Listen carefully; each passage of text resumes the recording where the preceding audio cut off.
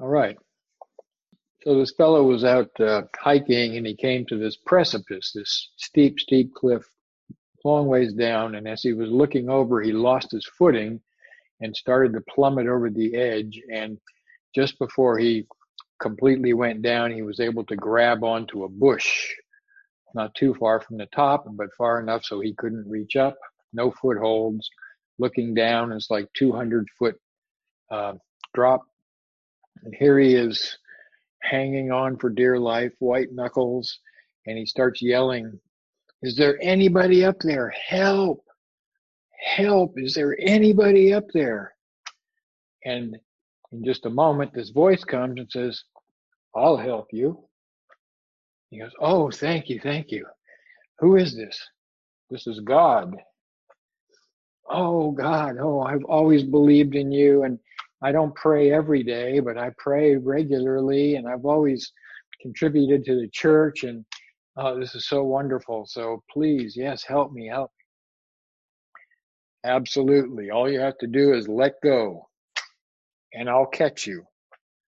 And the guy says, and he looks down this precipice, 200 feet down below, and he's hanging on. He says, "Well, what did you say?" "Just let go. It's all right. I'll catch you." So he's hanging on, hanging on. He looks down again. He looks back up, and he goes, "Is there anybody else up there?" So we have a pretty clear instruction. The clear instruction is that all we have to do is let go. We have to let go of our ideas about who we think we are. We have to let go of our habits, the things that are not useful. We have to let go of behaviors and the way we think about ourselves as being separate. We let go. And as we let go of the conditionings, as we let go of the samskaras, as we let go of these compulsions, then we find things get better, life gets easier, we become a little brighter, a little clearer, and our spiritual progression unfolds naturally from within. So if we go back and we look at what Patanjali has been telling us since the beginning, he says to sit down when you meditate. You sit down and Nirodha, let the thoughts go. Let go. Let go of the thoughts, and what happens? Then we wake up and we're aware. And then he goes on and he says, and here are the kind of thoughts you have. And then he talks about what the nature of those are. So we know what the vrittis, these fluctuations, are. And then he says, this is what they look like, so you can identify these. Now, what are you identifying them with? So we have thoughts, and thoughts are the result of impressions that come from objects. So objects in the world impress the mind and create thoughts. And these objects include the things and the relationships and the ideas, the concepts. Those are objects too. We can think about them. So whatever we can think about is an object. It impresses the mind. And so these impressions then become what we think about and what we analyze and rationalize and compare and process. This is all thought. However, we're also able to notice the thought. Now, thoughts can't watch thoughts. Awareness watches thoughts. So what is it that allows us to be aware? And what allows the thoughts to even emerge is this light of consciousness that is reflected in the mind that produces thoughts. It shows up as thoughts. So it is our own awareness that is illuminating, that is creating the adventure of a lifetime, that is creating this sort of illusory dream world that we go through. Pure consciousness, awareness, is reflected in the mind, and the reflection in the mind comes back as thoughts, perceptions. And so as we're able to use our discernment, our discrimination, to notice that we are the witness, that there is this awareness that is observing the thoughts. There's this awareness that is observing the feelings and the emotions and everything that's happening. And so as we went through The second chapter of the Yoga Sutras, and Patanjali goes on and he lays out kind of a very straightforward path for us. He says, here's what to do. Here's the restrictions, the yamas, the things to avoid, to let go of. This is harmless, harming. So we want to be harmless, lying. We want to be truthful, stealing, taking things that don't belong to us by nature of consciousness, wasting energy, and being attached to things. We let go, let go, let go. You see, so he's teaching us and encouraging us in every possible way. Let go, let go, let go. And then, as we go through the third chapter, as we move into the third chapter, and we're talking about experiencing oneness consciousness, Suvikalpa Samadhi. That is samadhi, oneness consciousness, where we still have concepts and still have a little business going on in the background. And then Nirvikalpa Samadhi, that is without concept. The Vikalpa is a concept without concept. So we have this pure awareness with no thought, because the thoughts are the things that are reflecting awareness back to awareness, you see. So we allow the thoughts to subside completely and rest in pure awareness, pure existence being, no thought. And then he goes on, that's at the beginning of the third chapter, which is titled Vibhuti, or powers. So then he goes on, if we read in the third chapter, and he starts to talk about the amazing powers that we can gain as a result of these practices. And remember the context, Patanjali wrote this between around 2,000 years ago, plus or minus 400 or 500. It's kind of, they're not exactly sure, but some estimates are like 300 BC.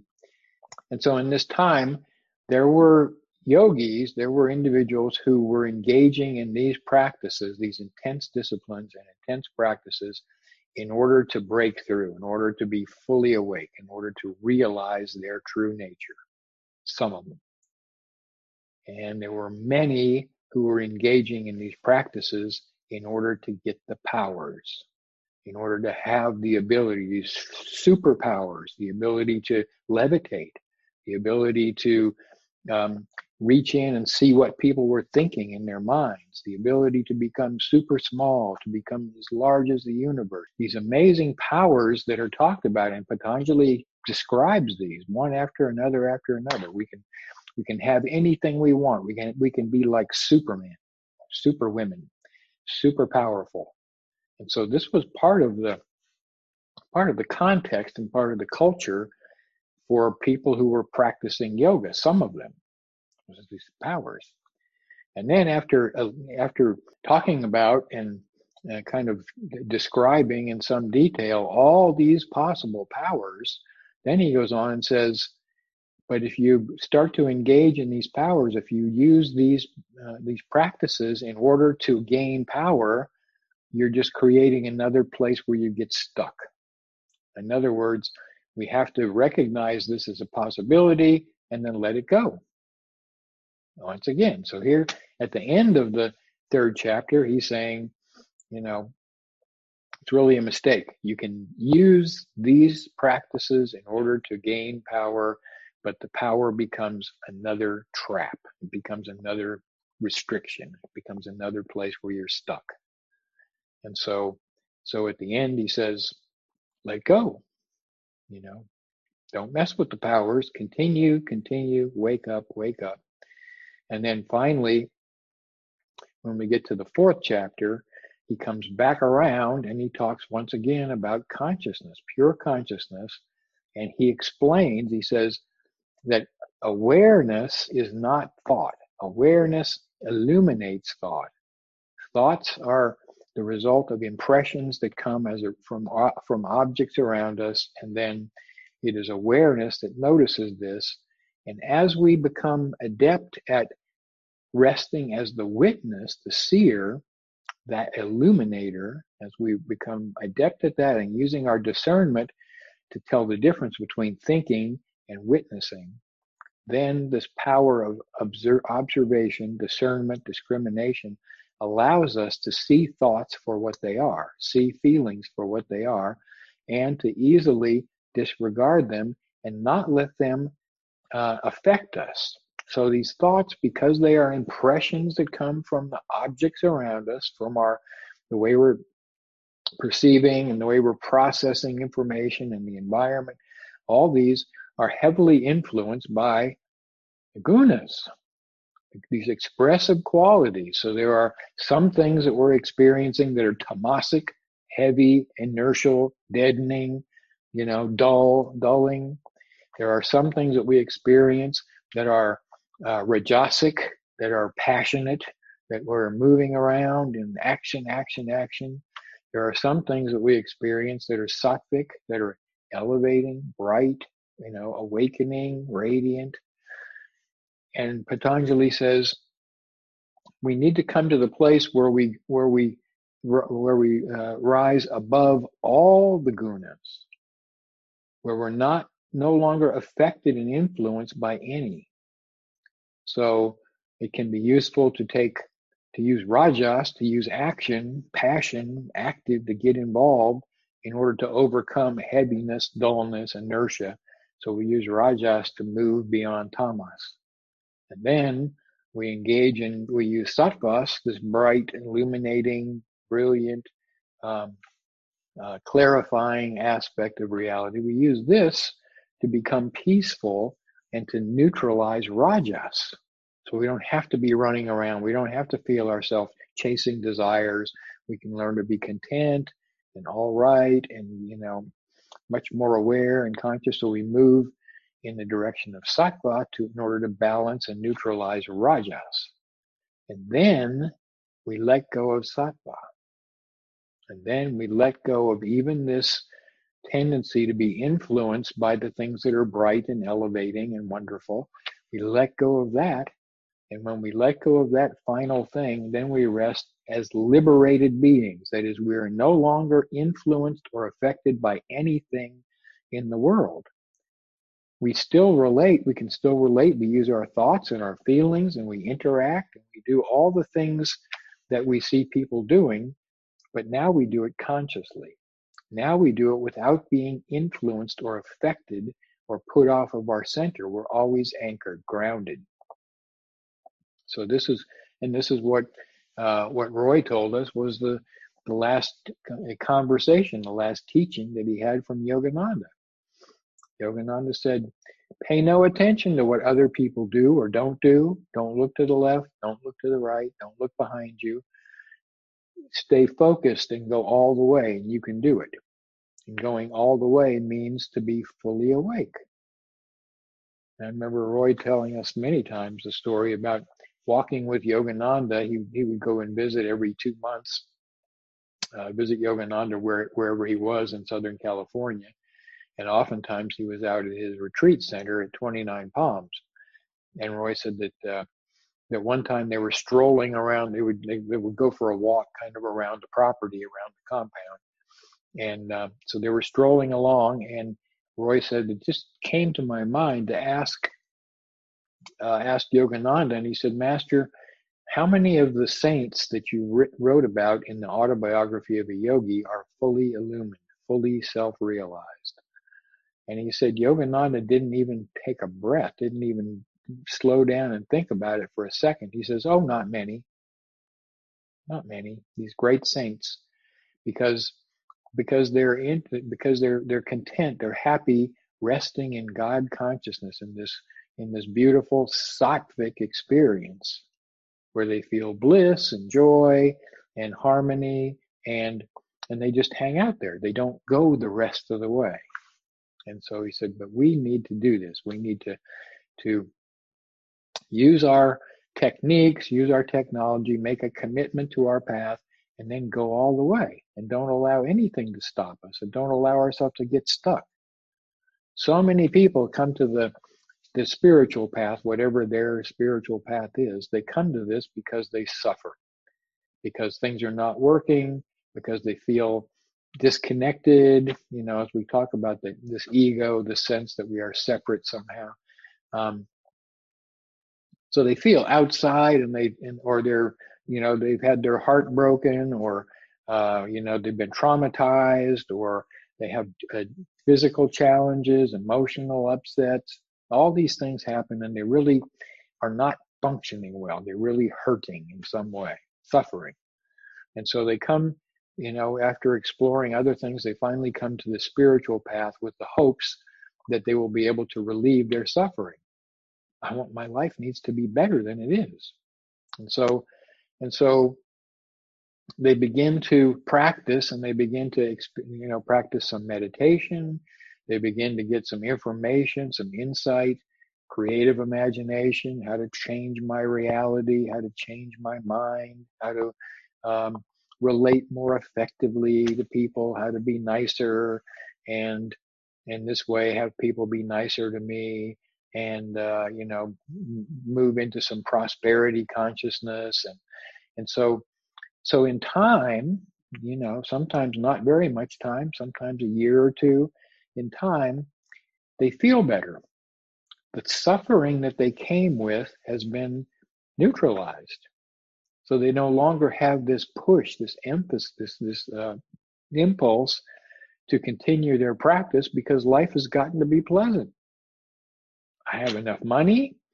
People are treating me nice. I get some respect. I haven't been unfriended on Facebook for a year. Life is great. And so their practice kind of, they lose the juice, they lose the emphasis, the thing that carried them into this suffering is no longer there. And so now they're happy to just hang out and have a life and enjoy. And of course, so they come and then they go.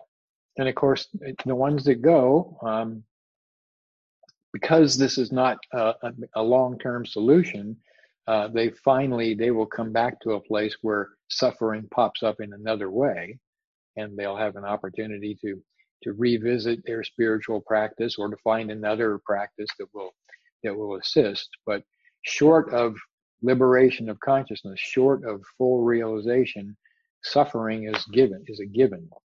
And so for us, we need to notice that this process happens, and that some individuals, many individuals, find that life becomes comfortable, and they no longer want to put the energy and the effort and the time into this continuing awakening process to finish the job. But we need to finish the job. We need to continue with our practice and continue letting go of the things that are not useful, and then acquiring, moving in the direction of the things that are useful. And there's a lot more things to let go of than there are things to acquire, because in this process, life gets simpler and simpler. There is less that we need. We realize we have everything we need. It's kind of built in, it comes with the package. We are designed to be, the body is designed, it has its own intelligence, homeostasis. It knows how to keep the right temperature and keep the heart beating and circulating, all the amazing things that the body does. It just knows how to do. We don't have to worry about that if we're not interfering with this harmonious process. In the same way, relationships, as long as we're really nice to people, we pay attention to them, and we're not looking to get anything from them, then people like us. We get along just fine. So we don't have problems with relationships. And as long as we're looking for ways that we can contribute, what is it that I can give? How can I use my life and my energy in a useful way? What can I do to help the world? My family, the neighborhood, the society. What can I do to help? And I'm not worried about what's in it for me, but rather I'm just looking at how can I contribute. So this is karma yoga, selfless service, action without having an expectation for the results of our actions. So if we're acting in this way, and we're always saying, well, what can I give? The nature of the universe is one that comes to support us in our intention to share. Because the universe, ultimate reality, is this expressive, unfolding, evolutionary process. And all it needs, it expresses as each one of us, and it expresses as each one of us so that it can move through us to continue its expression. So if we choose to be an open channel, if we choose to participate and to see what can we contribute, then the universe just fills up everything we need and it flows through us. And in the process, we're fulfilled and content. So this whole spiritual practice for ourselves is really a practice in letting go, having faith, trusting, and that's not easy in the beginning. It can be really scary to have to step out into the unknown and not know what's going to happen next and how it can possibly work out. And, is there any other way? Is there somebody else up there? But in the end, there isn't. In the end, it's all already here. It's already within us. And so we can learn to be comfortable being uncomfortable sometimes. We can learn to trust by, stepping out and taking a chance and seeing what happens. We can do this.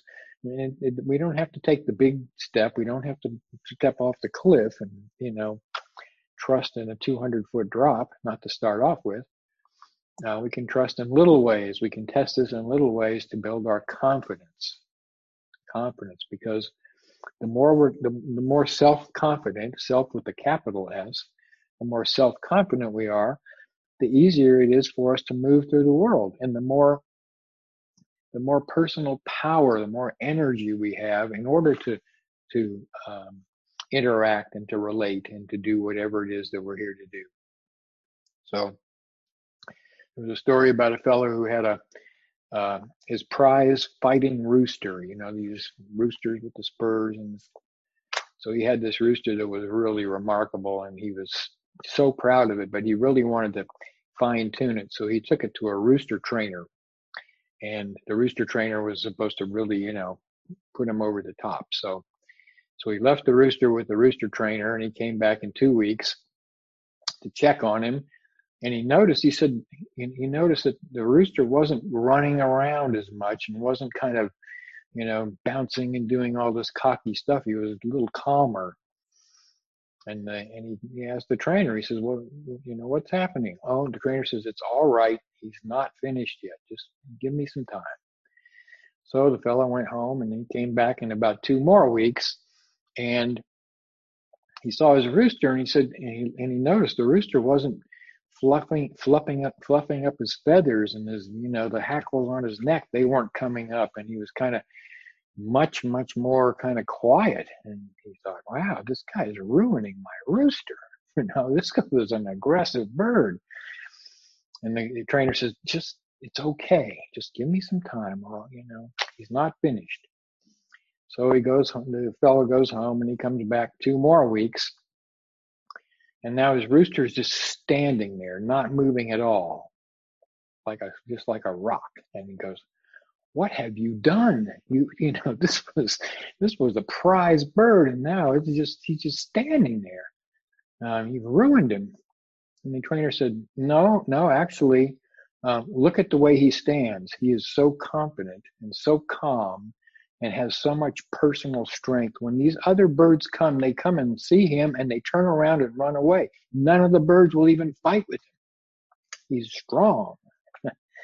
So in the same way, instead of running around and fluffing our feathers up and having to, reinforce our ego and make a big deal, and we can be calm and anchored and grounded.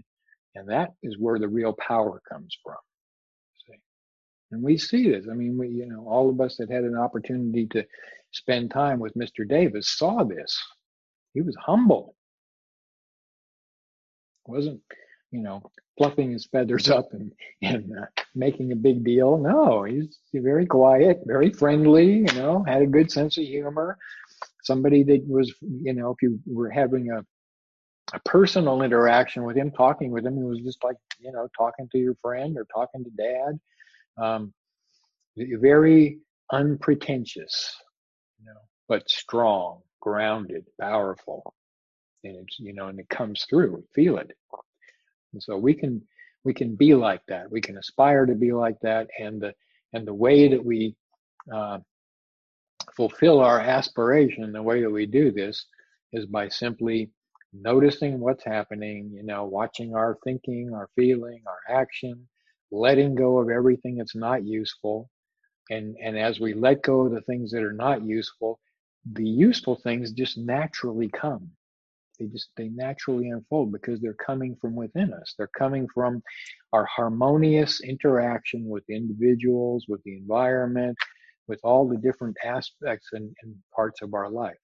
So we can really benefit just by having that one little mantra: let go, let go. Or in some places, some of the New Thought churches, they say let go and let God. But this can be our our refrigerator magnet. Let go. Just um, allow yourself to remove the obstacles, to let go of all the little ways, the little places, the little things that are wobbling your life, and in the process you will find that you're more content. You have more personal power. You become confident because you're living on purpose. Whenever we do something intentionally, we get power, we get energy, we get, the prana loves to flow through this confident, this self-confident, grounded being. And so as we start to live intentionally and do what we say we're going to do, personal power. And as a matter of fact, if we practice this to the point where we always follow through, if we say something, if we promise to do something, if we agree to do something inside or with somebody else, and we always follow through and accomplish this, we develop this power to be able to manifest the spoken word. Literally. We just set our intention and we're able to watch the energies of the universe flow through this into manifestation. But of course, this requires also that we're not egotistical, that we're not manipulating and pushing the world around to conform to what we think is supposed to happen. But rather, when we speak, when we use this power, it comes from intuition. It comes from an impulse from within to do the thing that's the most useful thing, to do the right thing, to do the dharmic thing. That is to live in harmony with life, you see. And as long as we're living in harmony with life, we have the ability to allow it to move through us. And when it does, it's wonderful. And all that wonderful still remains as something that we are the witness, the observer of. So we are fully engaged in the world, but we are not affected, controlled, moved by what's happening. So there was a very wise man one time who said, I am in the world, but not of it. I am in the world, but not of it. So I'm not made out of the world, but rather I have come into the world and I am having this amazing adventure of a lifetime. And, and it is as long as we're awake. So this is my recommendation and kind of the wrap up for what we've been talking about the last 2 weeks. And there is a question: how do we know that our observing is not just another thought process? Well, because thoughts can't observe thoughts. This becomes like a recursive thing that goes, it's like one of those things where you put two mirrors and you look in one mirror and then you see the reflection and the reflection and the reflection. And so this actually creates a distorted vrittis. This creates distorted fluctuations in the field of awareness. So how do you know what's a thought? Well, you know when you're thinking, you know what you're thinking about. And you also know, as you're listening to what I'm saying right now, you are listening, your mind is processing the information, taking these words, these symbols, these concepts, and filing them away, comparing them with what you've heard before to see if it makes sense, if there's anything that relates. All that is happening in your head right now. And at the same time, you are aware that you're doing it. You are aware that you're listening. You are aware that your thoughts are analyzing and comparing. This awareness it's what we are. Awareness is what makes the whole thing work. There is no independent existence. There's no power. There's nothing in Prakriti, in the manifest world. It is only reflecting consciousness. It is only reflecting awareness. And so we are all the time aware. It's just our attention gets so identified with what's going on in the mind and the world around us that we lose that sensitivity. We lose that sense. It's a shift in viewpoint, but always there. We don't have to do anything to become aware. We are aware. We're made that way, you see. That's all we can ever be. But unfortunately, we become identified. We're under this magical spell, this enchantment that makes us feel like we're separate. It makes us feel like we are the mind and all the effects of what's going on in the mind, instead of discernment allowing us to be aware that we are the observer, the witness, the seer, always. And this never changes. It never has changed. I've told this story many times. When I was 7 years old, my dad made a little box in the bathroom, had a little step, so us little kids could stand up on this to be able to brush our teeth in the bathroom sink and to be able to look in the mirror, to comb your hair. Like 7-year-olds really need to comb their hair. And I remember standing on that box, leaning across the sink and getting really close and looking into the mirror and looking into my eyes and asking myself, who's in there? Who is that? Who am I? As a little kid. And I can go back, I can think of so many times in my life where I'm very aware, as I go back in memory, I'm very aware that while these things were happening, I was also at some level also aware that this was happening, because we always have been. You ask, who were you? What was your point of view, your experience of you, this essence of being, when you were in high school and you were going through all the, the real adventures of puberty, or when you got out of high school and you were looking for a job? You've always been aware of the processes that you've been involved in your life. See, so all we're doing here is saying, let's turn down the volume on all that. Let's shift the perspective and let go of the identification, break the spell, break the enchantment, so that we can operate all the time in this awareness that we are, without having to be drawn into the drama so much that we forget. Does that make sense? Another question. When realized masters, for example, Yogananda, pass from this world, do they have any experience of who they were, any sense of individuality, or do they experience self as impersonal awareness? Well, someday when I'm in that realm, I will ask and find out. All we can, I don't have a personal experience. I can tell you what is reported. And what is reported is that as units of consciousness, we have this mind and this persona, this mind, and these characteristics, samskaras, these tracings and conditionings, and that this all together exists in this mental field. And the mental field, the manas, combined with the energy field, prana. So on the most dense level out here, this is the Annamaya kosha. Anna is food. This is the food body. It's the material body.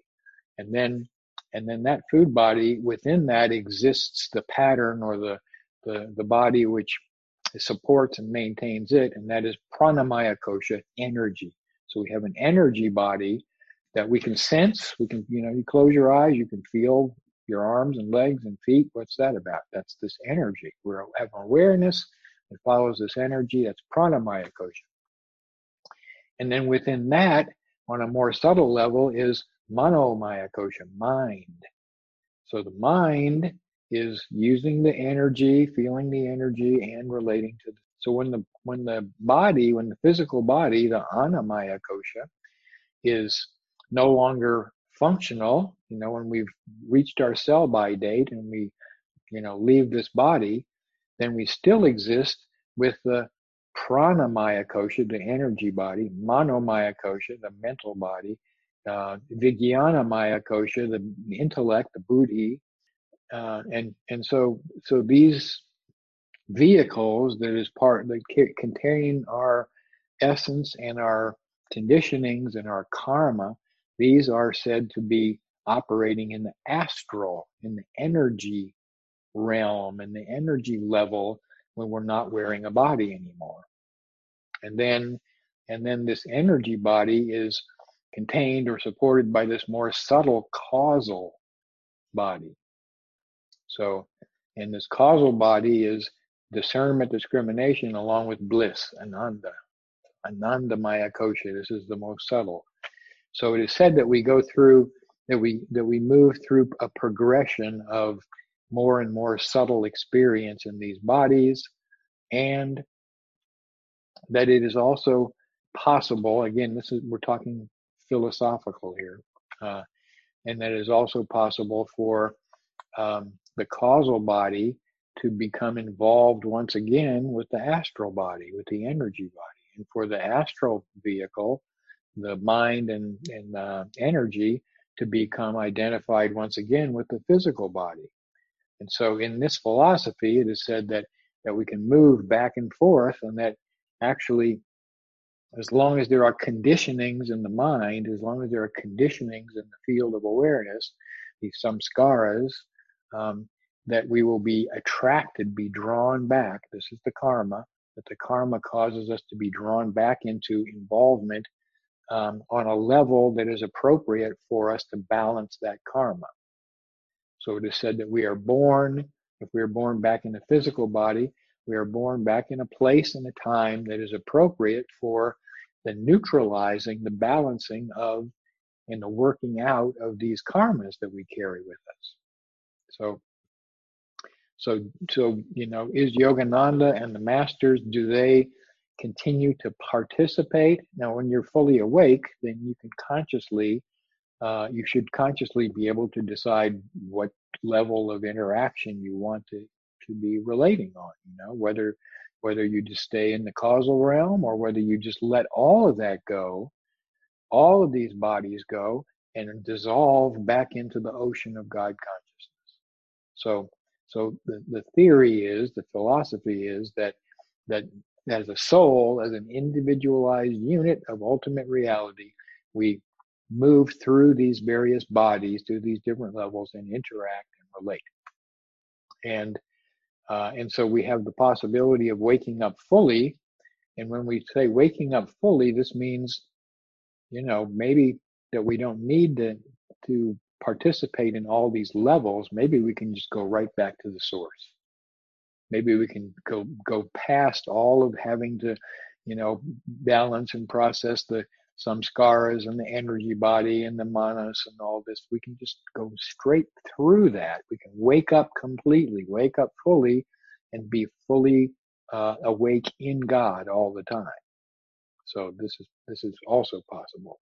Another question, to come back to observing, is it right that in this way we can only observe the now and here and not the past or the future? Well, when we're observing the past and the future, these are thoughts. We're observing concepts, ideas. So yes, we can observe our thinking about what happened, our story about what has happened in the past. We can observe our story, our thinking about what might happen in the future. So, but we can also, with discernment, we can come into the awareness of the present. So we can be thinking about the present, what's happening, what's my condition, what's the temperature of the room, what's happening outside, what am I thinking about? We can be aware in the moment of our thinking, or we can let our thinking go and we can be aware in just in pure awareness in the here and now without thinking. So we can be bright, open, in total relation with everything that's happening, feeling ourselves to be one with all that is, with our eyes open, and existing in this here now moment. See? So that's available too. So we can go either way. And by the way, existing in this here now moment without having to think about it, to just be, is extremely useful. Has very powerful therapeutic effect. I mean, it really brings us into harmony with nature and with this expressive universe, and so it's very useful for us to practice as much as possible, just being in the here and now, not being strung out between the past and the future, but this moment right now. And I think it was Sunro Suzuki who said, um, you should live this moment as if death were standing behind you, waiting to tap you on the shoulder, and that this was the last moment you would have in this incarnation.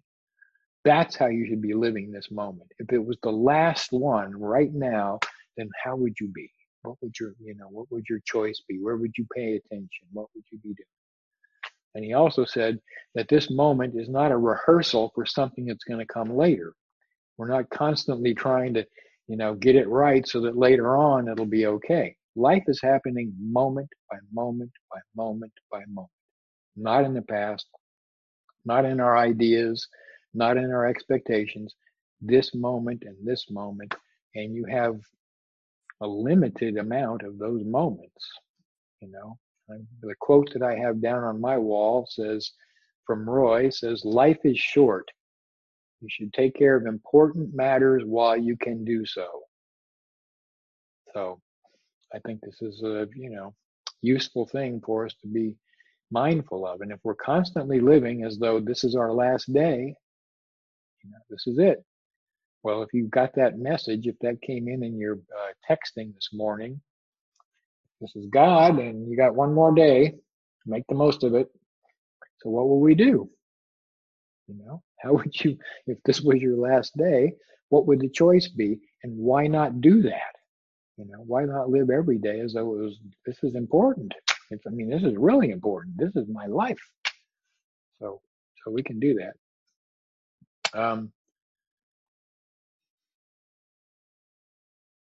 I've heard that Yogananda once said, Yogananda no longer lives in this body, only God remains.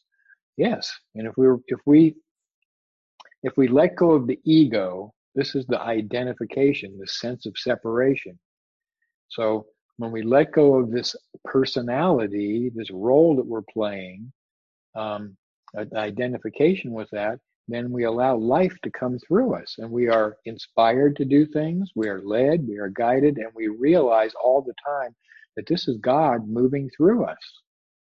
That God is interacting with itself through us, and there's no longer an ego in between. We have let go of all the last little membrane, the last little filter between God expressing through the vehicle and all the environment and all expression. So only God remains. This is what Yogananda meant. No, Yogananda, the personality, the ego, I let go of that. He actually said, I killed Yogananda long ago, and only God remains. So yeah, we can aspire to be like that. So good questions. Thank you. Yes, thank you. Encourage you to be joyful. Pay attention to all your moments, because that's all you got. That's your life. And we will see you back here next time. Namaste.